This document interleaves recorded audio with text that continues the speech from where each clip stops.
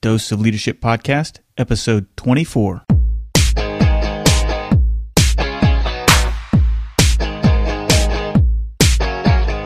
Welcome to another episode of the Dose of Leadership Podcast, the show that brings you inspiring and educational interviews with today's most relevant and motivating leaders. Each episode is dedicated to highlight real-life leadership and influence experts who dedicate their lives to the pursuit of the truth, common sense, and courageous leadership. And now, here's your host, Richard Ryerson. Hey, welcome to the show. This is Richard Ryerson. Thanks for tuning in to another episode.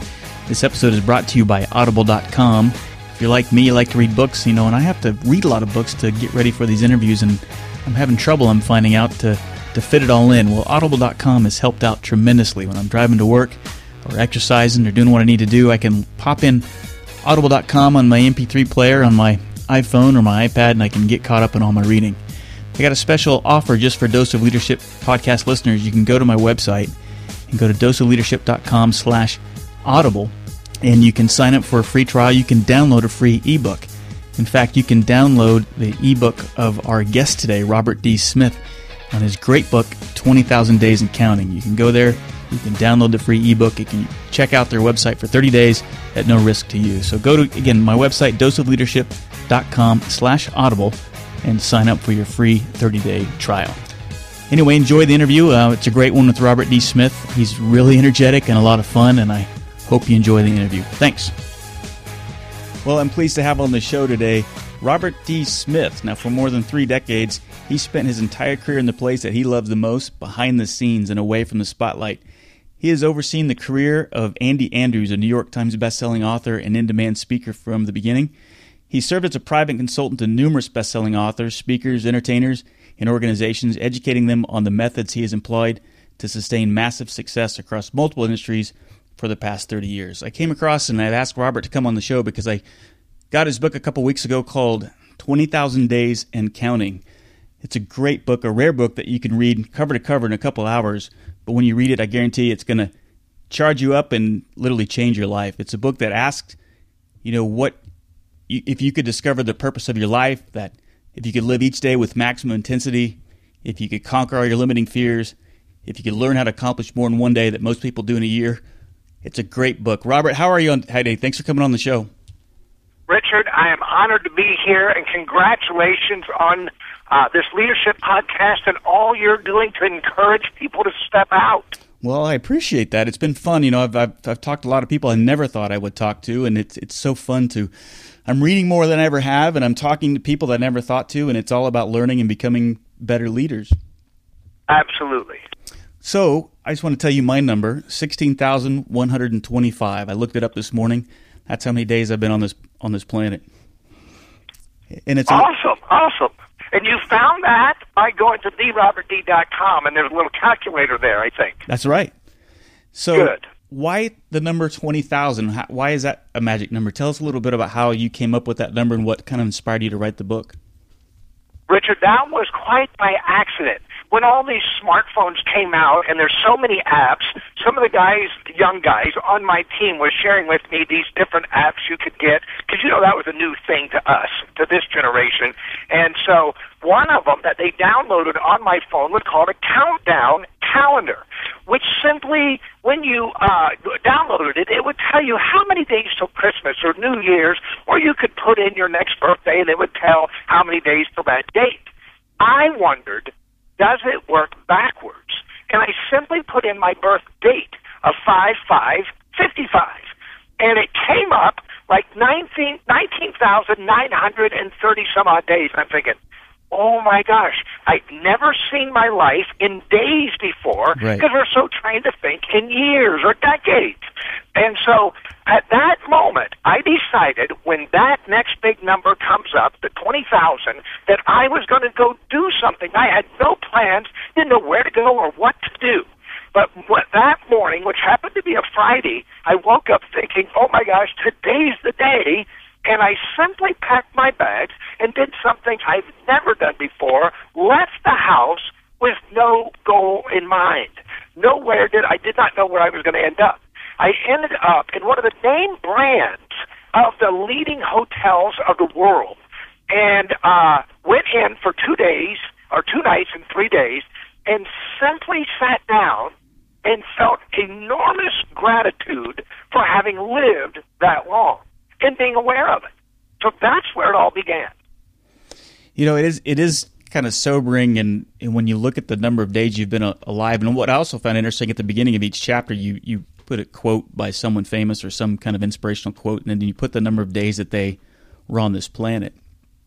And it's sobering, I guess, in the fact because it can be depressing, but it can be uplifting too, because you can say, wow, this is how many days I've been alive, and you start to take account for what have you accomplished.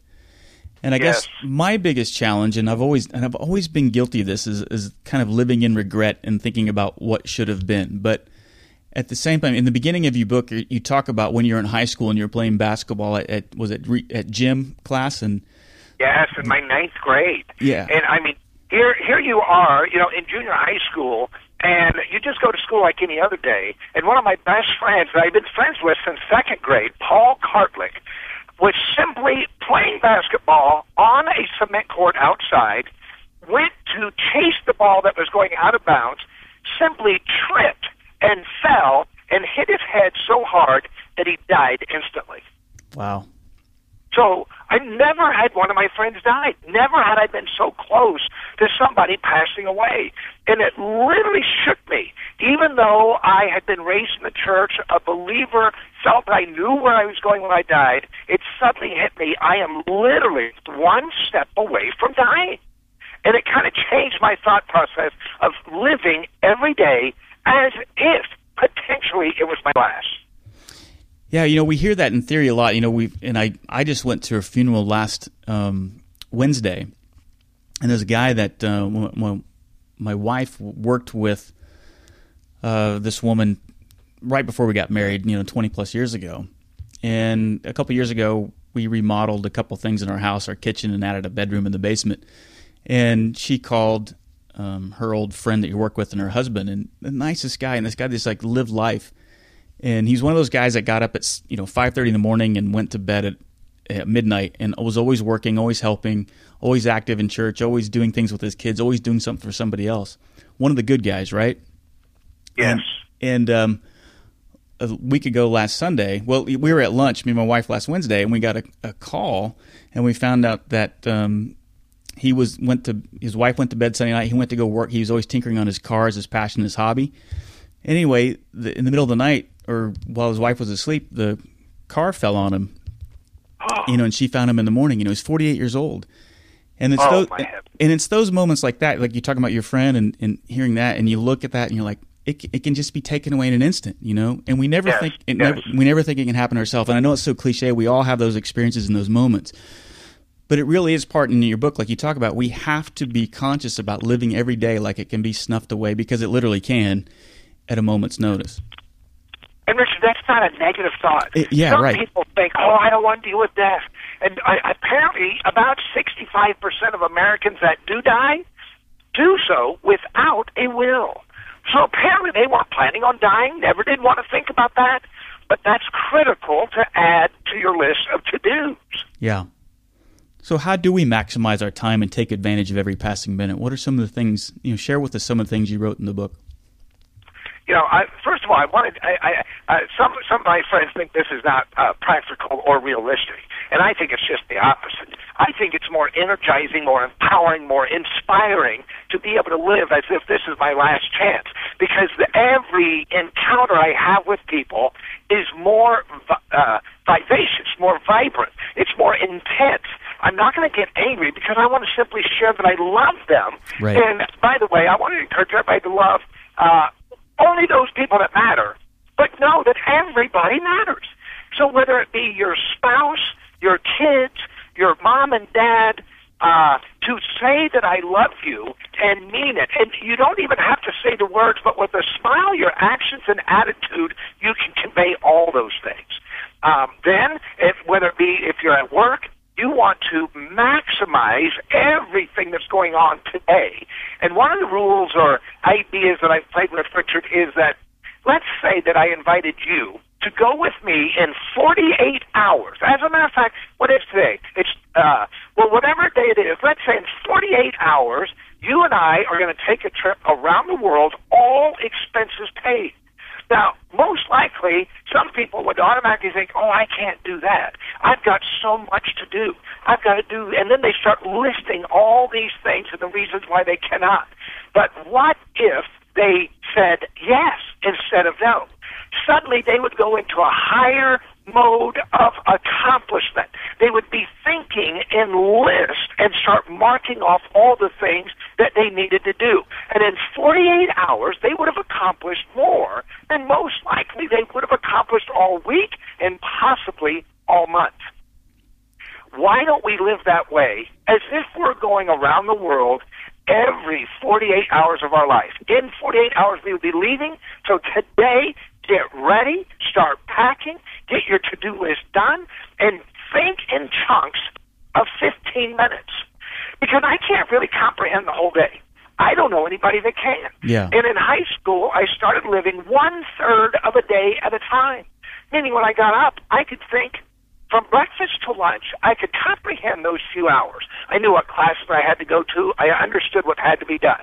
At lunchtime, I kind of reset the day. And I thought, I'm now going to concentrate on living between lunch and dinner. Again, another 3 to 5 hours. And I could comprehend what had to be done.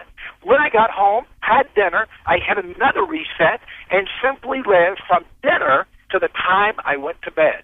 By breaking it down into smaller chunks, I could comprehend and accomplish everything that I was supposed to be doing and not waiting to be inspired or motivated. Yeah, it's interesting. It's a great point that you bring up. I think when you look at it that way, you begin to understand that there is tremendous power in a single day, in a 3-hour block. There's tremendous power, and I think if you learn how to harness that, you're right. That's when you start to see the beauty of life, the beauty of every moment that you have in front of you.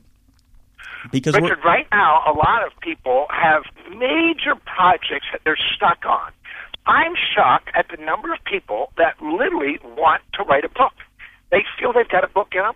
If you asked 10 of your friends, I'm going to say 8 of them would say, yes, I'm thinking about a book, or I've got a book idea, and yet so few people ever get that accomplished. But in the next 15 minutes, even while people are listening to us now, or assuming, or right at the very end, take that next 15 minutes and simply do something towards that big project. In this case, we'll think of a book. And in that 15 minutes, you can come up with a synopsis for your book. Just maybe 250 words, a one-page review. You can come up with 10 possible titles. You can come up with the title names of 10 chapters, all within 15 minutes. And when you do that, just that little chunk of time, celebrate at the end of that time for having moved forward on that. And I mean stand up. I mean jump up and down like a little kid with excitement. Play your favorite music. Have a cupcake or a candy bar. Celebrate in some way that's fun, and then it's easier and more exciting to do the next 15 minutes. So if you literally do your day all day in 15-minute intervals, you'll be shocked at what gets done. Yeah, I think sometimes we get overwhelmed with where we have to go. You know, you're already thinking about and planning about, you know, your retirement. It's 20 years away, 15 years away. You got to live in the moment. You know, the devil's advocates are going to tell you, though, is like, well, if you're just living in the moment, you're not planning for the future. But the way I look at planning is a little bit different than most. And, you know, coming from the Marine Corps and being in business and everything else, everybody's all about the planning. But I always say, and I'm paraphrasing what Eisenhower said here, but, you know, you could almost say he's the consummate planner, right? He's planned the D-Day invasion. And there's a famous story about when he finally put it into motion, he crumpled up the plan, and once he gave the green light, he crumpled up the plan and threw it in a trash can.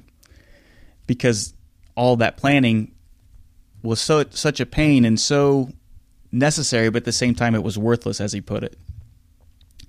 Because once you put it into motion, you have to adjust. You know, it goes into motion. You have to adjust on the fly.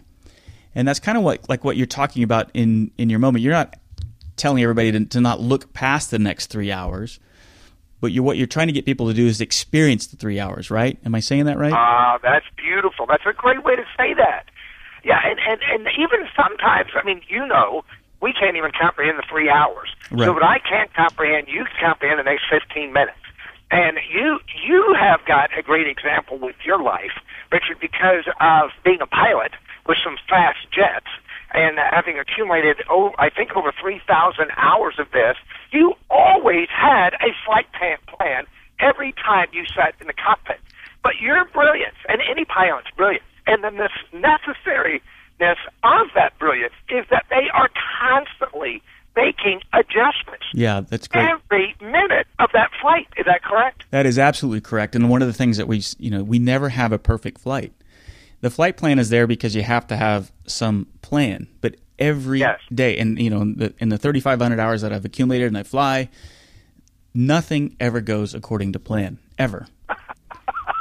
Every flight. Don't tell your passengers that next That's time. right. And think about this every time you go. Every flight, I don't care what pilot, what airline, what type of professional, every flight, someone is off altitude, someone's off airspeed, somebody misses a radio call. There's always some sort of warning light. There's always something that gets in the way. Yes. But that's normal, but that's life. And I think that's what's important to understand about that. Sometimes we get wrapped around the axle thinking we need to have the perfect plan, i.e. the perfect life. Well, it doesn't exist, period. Right. And the key is, how do you learn how to be flexible and adjust to the obstacles that are inevitably going to come your way? And Richard, I think a lot of people think that those adjustments and those corrections that are needed on a daily basis or hourly are problems, that they are the only ones experiencing their problems and are asking, why me? What am I doing wrong? There's nothing wrong. No. As a matter of fact, you're blessed because you have problems. The only people I know for sure that have no problems are located in the cemetery. That's the alternative. Yeah, that's right. What's been fun about this podcast and talking to some of these people like yourself and entrepreneurs and self-made millionaires and everything else, that they're no different than they're just like everybody else. The only difference that kind of separates maybe what people would consider the stereotypical self-made person, and it's going back to what you said, they just started doing something. And even though they didn't, and almost all of them invariably didn't have a perfect plan, they just said, well, everybody thinks they need to create something great. Yeah. But really what they do is I'm going to create something good and just put it out there, and be willing to have the courage and be vulnerable to put it out there. I think that's the key. And that's what your book really gets to, is like, you got to accept and be vulnerable and just put it out there. Right? Absolutely, Richard. I also want to explain something that seems to be very overwhelming, and we'll use this one idea about a major project in your life, which everybody has, something that they want to accomplish, which was a book. For me, I never wanted to write a book. It was not on my list to do, wasn't on my bucket list, wasn't on even the back of a list to do. But I simply, and I don't have, you mentioned at the beginning that I've worked with Andy Andrews, beyond brilliant writer, has gotten 3 books, hit the New York Times, has authored over 23 books, there's in 25 different languages. As a matter of fact, our CPA says about every 23 seconds, 24/7, another book is sold by Andy Andrews. Man. Well, so I had no desire to do that. I'm thinking I can't compete against that. So I simply majored in writing a simple email. I tried to be good at punctuation, sentence structure, and conciseness in sending out up to 100 emails a day, business-wise, and conducting our business. Who knew that back a couple years ago, when I was in that hotel room, and I felt that gratitude, and I didn't know exactly what I was doing, but I simply wrote an email to Andy and Polly Andrews expressing gratitude to them for allowing me to do what I do for them. And being Andy's manager, I acknowledged that this was my 20,000th day. I also analyzed a little bit of what Scripture says about time, how it's like a vapor, like it's passing. No man knows, it says, the time or date of their death. And all these things started whirling in my brain, and I just was amazed that I got to live this long. Well, when I did that and sent that email, I sat there and thought, what else? and I thought of somebody else that I wanted to send it to. And I rewrote the email, conveying the major 5 points that I had listed in that one to Andy, but personalized it to the next person.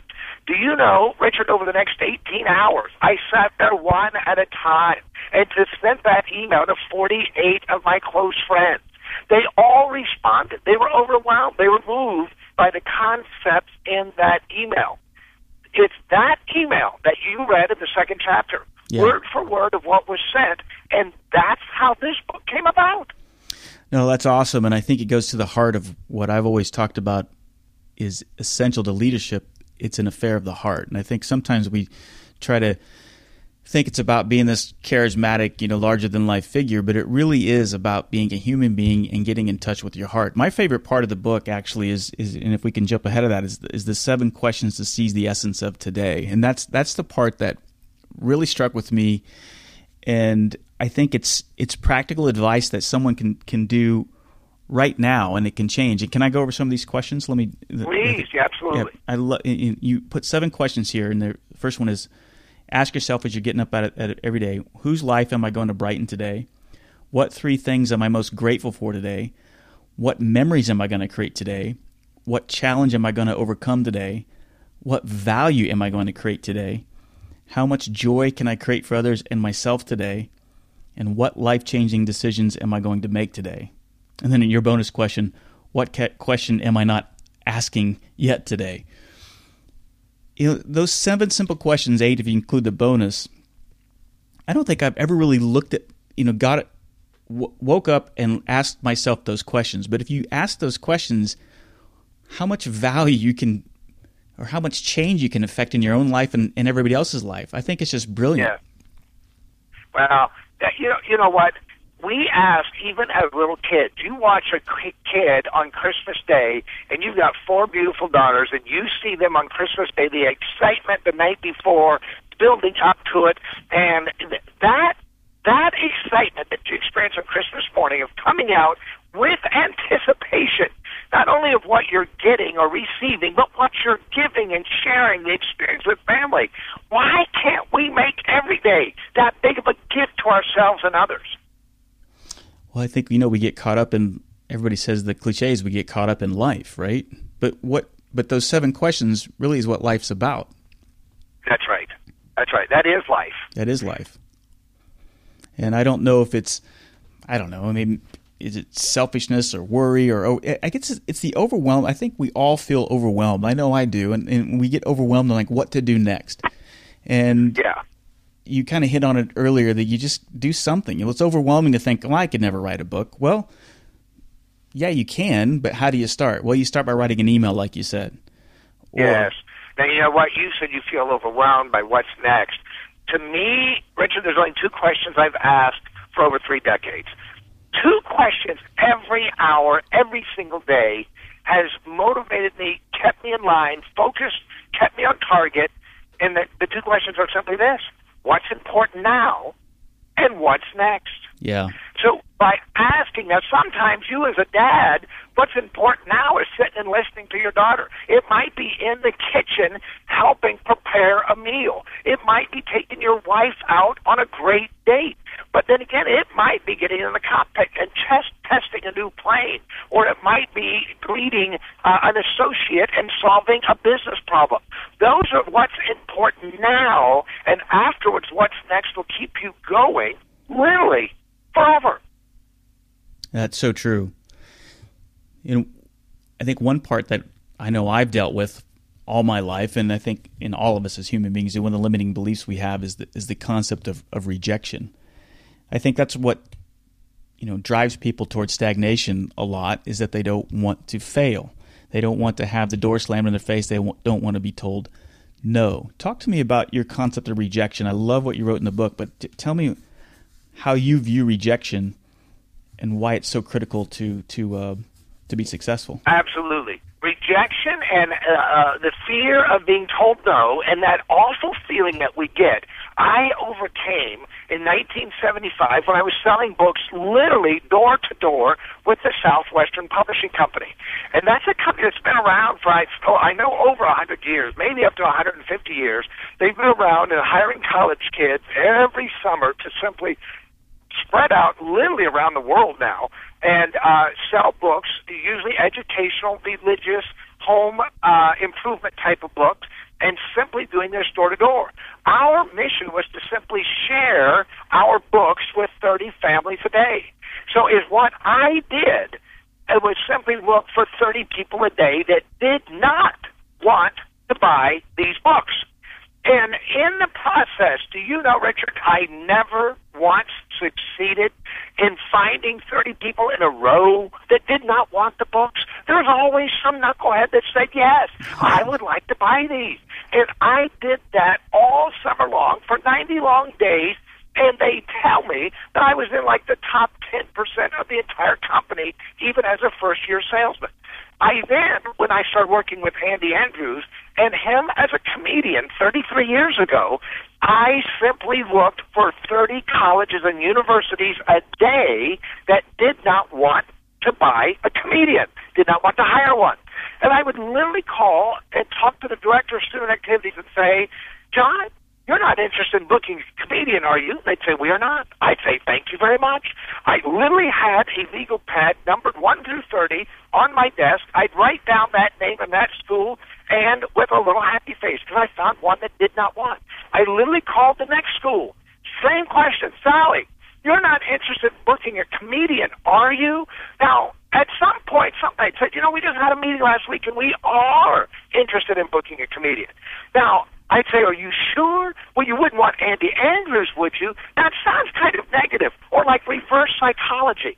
But do you know the same thing happened, Richard, in that I never once in one day of doing this succeeded in finding 30 in a row that did not want a comedian. Andy then, after 2 years, was the most booked comedian in the nation. Over 1,200 colleges and universities voted in Comedian of the Year 2 years in a row. Is that not amazing? Yeah, that is amazing. So the idea... And you know what? Anything you're doing, especially if you're in sales of any kind, you want to find. If you find 30 people that don't want your products, you could get rich. Yeah, I love how you put in the book that the more no's you get, the closer you are to yes. And I think it's a simple mind shift is all it is. That's it. Yeah, I say there that I eat no's for breakfast. I get more excited when people tell me no. Now, let me tell you, one time this almost backfired on me. This is a great story. When over, as a matter of fact, it was 10 years ago that this book was published, The Traveler's Gift by Andy Andrews, and once he had written it, it was my job to get it published. And I thought, well, you just pitched this, because we'd already successfully published, self-published 4 books that sold like 600,000 copies, so I thought anybody would want Andy's next book. And in the process, I found publisher after publisher after publisher did not want it. Now, I don't mean just 3. And then after I received a bunch of no's, I hired a literary agent. For 12 months, they pitched it, got more no's. I ended up hiring 3 different literary agents. Over 3.5 years, we accumulated 51 publishers that did not want this book. Mm-hmm. But we didn't, at that time then, Thomas Nelson, who had turned it down twice, said, you know what? We're gonna publish this book. And Richard, within 6 months, it became a New York Times bestseller. It was on Good Morning America, Robin Roberts, Diane Sawyer, Charlie Gibson, all pitching the book for 4 minutes of live TV. And at that moment, that afternoon, 40,000 books were sucked out of the bookstores, and they started printing 20,000 a week, and it stayed on New York Times for 17 weeks. Wow. So, yeah, that's why you got to eat no's for breakfast. You got to keep going. If you've got an idea, something that you feel led to be doing, you've got to push forward. You know, there's so many stories. You look at stories of success, they think it's, and I know maybe it gets cliche, we've heard this so many times, but there's so much truth in it. Every successful story or even that's out there, you look at behind the scenes of it, they were just inundated with no's and rejection. So many. Absolutely. And you just got to get that. That's okay to experience that. That's a good thing to experience that. If everybody was doing what you're doing, then it wouldn't be so great and you wouldn't get paid so much. Yeah. Yeah. I love how you said in the last chapter or near the end, the 10 things you can do now. And I love the opening line there where it says, we have an amazing ability to overestimate what we can do in the next 5 years and totally underestimate what we can do in the next 15 minutes.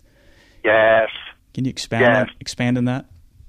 Yeah. The idea, how many times do I hear people say, next year I'm going to be doing this, or by the time I graduate from college, I will be making this much money.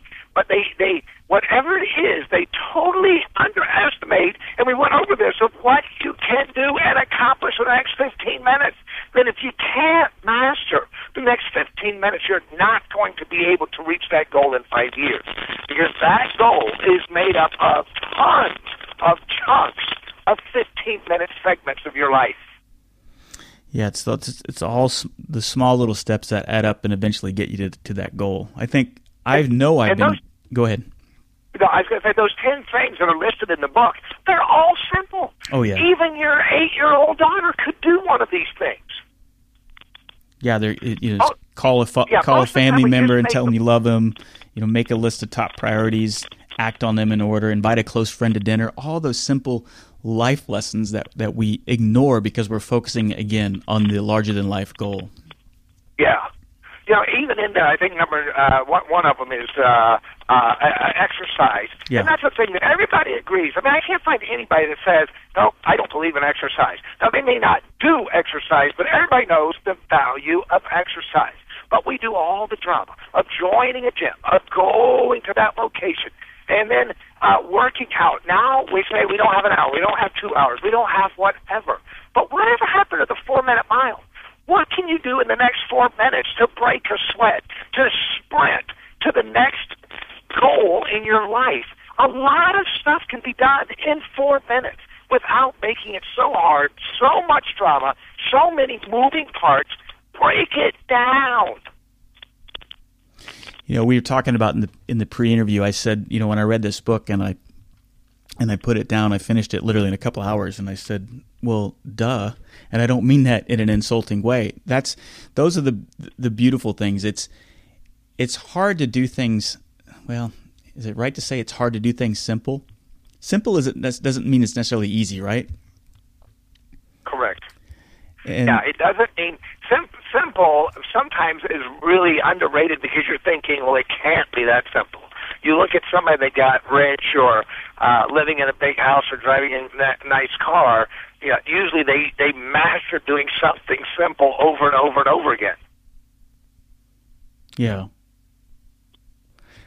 I mean, there is simplicity to sit there and say, live every day as if it's your last. It's simple to say that. But to be intentional and be 100% present and be involved in everything that we do takes deliberate effort. Yes. You know what? That's where you start writing. I think in here, in a chapter, there's writing a life purpose. I'm shocked at how many people don't know why they're here or what they're supposed to be doing. But that, again, can be figured out in the next 15 minutes and by writing and answering some simple questions. And when you know, because there's one thing you're doing or that you want to do that's very exciting to you, that's most likely has something to do with your purpose intensely. And once you figure that out, all these other little things start falling into place. What do you mean when motivation is a myth?